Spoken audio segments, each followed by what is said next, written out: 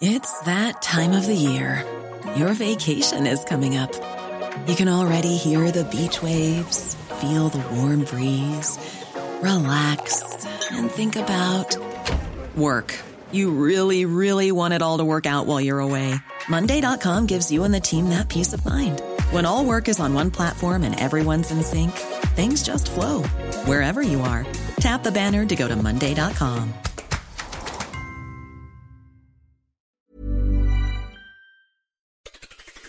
On today's Smart 7, Prince William calls for Gaza's ceasefire, immigration row leads to Zoom sacking and much more. It's Wednesday, 21st of February, it's Sticky Bun Day, and happy birthday, Michael McIntyre. The Smart 7, it's news, but not the news.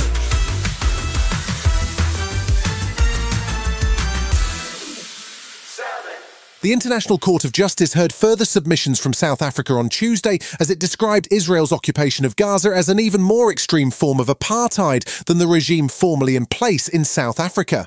It came as the World Health Organization accused Israel of deliberately hindering a rescue mission around the Nasser hospital, and UNICEF warned of an unbearable level of child deaths as the food shortages continue to grow worse. Despite that, a UN Security Council resolution brought by Algeria to demand an immediate ceasefire was blocked by a US veto, while the UK also abstained. US Ambassador to the UN, Linda Thomas-Greenfield, says there's still work to be done. Proceeding with a vote today was wishful and irresponsible.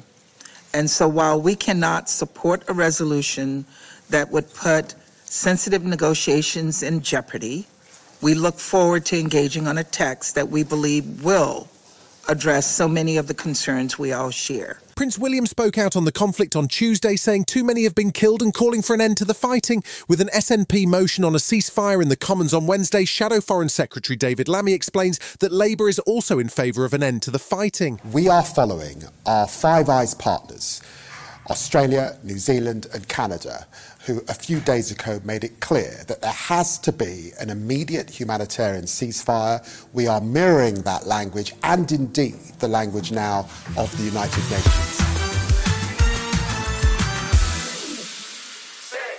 Prime Minister Rishi Sunak was down on the farm on Tuesday. Well, at the National Farmers Union conference in Birmingham anyway. There have been waves of protest from farmers across Europe over climate change regulations, and Welsh farmers have also been taking to their tractors. Rishi was the first Prime Minister to address the conference since 2008, and he was pledging that he'd have the farmers' backs and announce new investment in agriculture. We'll never take our food security for granted. We've got a plan to support British farming. We promise that across this Parliament, every penny of the £2.4 billion annual farming budget would be spent on you. And we will absolutely meet that promise. Labour's Shadow Environment Secretary Steve Reed says that the only reason Rishi was in attendance was because of poor Tory polling numbers and the ongoing crisis in British farming. Well, I think it's very interesting that the Prime Minister was panicked into having to go and speak at the farmers' conference today. That is because of the absolute devastation this government has wrought on British farming. There was a fresh crisis over immigration on Tuesday as a dispute escalated between the Home Secretary James Cleverly and David Neil, the Independent Chief Inspector of Borders and Immigration.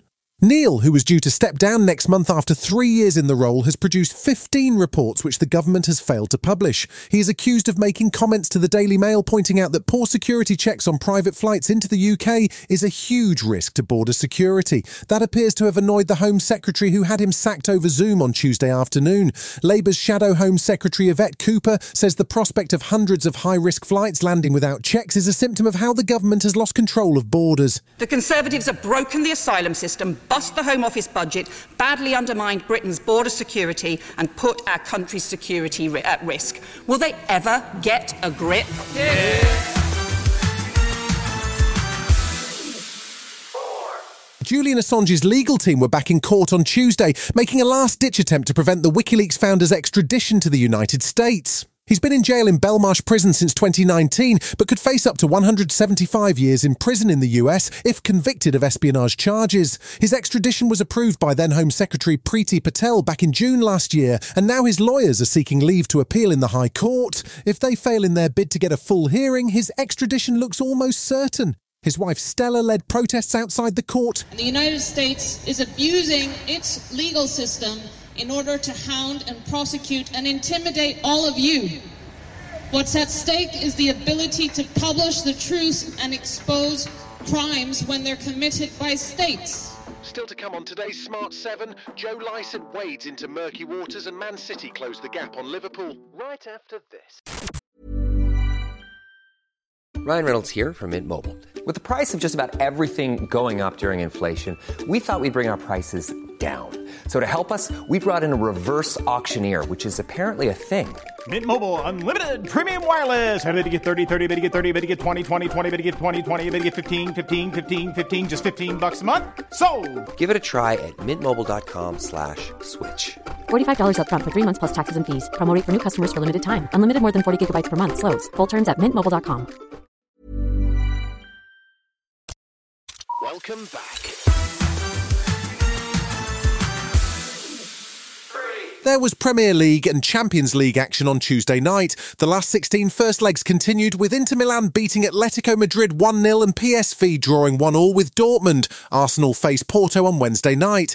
In the Premier League, Man City welcomed Brentford, who had lost 4-1 to Liverpool at the weekend. They gave City a good game, but a 71st minute goal from Erling Haaland was enough to get City the 3 points and put them 1 point behind Liverpool. Pep sounded tired but happy after the game. Yeah, we played a really, really good game. We had a lot of chances considering how difficult it is to create against them. And yeah, so our game in hand, we won it and now recover and come to the toughest period of the season.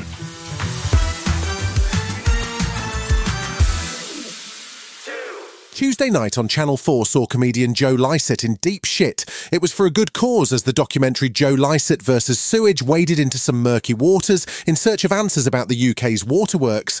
In the show, a whistleblower describes the UK's water infrastructure as absolutely dilapidated and held together with sticky plaster. Joe's not been afraid to dip his toe into political waters either, and Times Radio wanted to know how he'd rate current PM Rishi Sunak against rivals such as Liz Truss, and does he think he'd be any good as PM? Is it better to fall off a cliff or a bridge?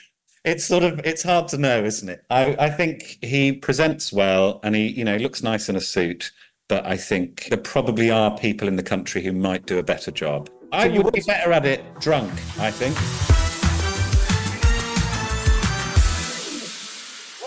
It doesn't take a rocket surgeon to figure out that America isn't in great shape politically at the moment. Even as the economy recovers, Donald Trump and his MAGA Republicans seem intent on increasing political divisions, particularly when it comes to immigration and the border. But what if the unthinkable happened and things accelerated to a second civil war? The new movie from A24 asks that question in a Black Mirror kind of way, written and directed by Alex Garland of The Beach and 28 Days Later.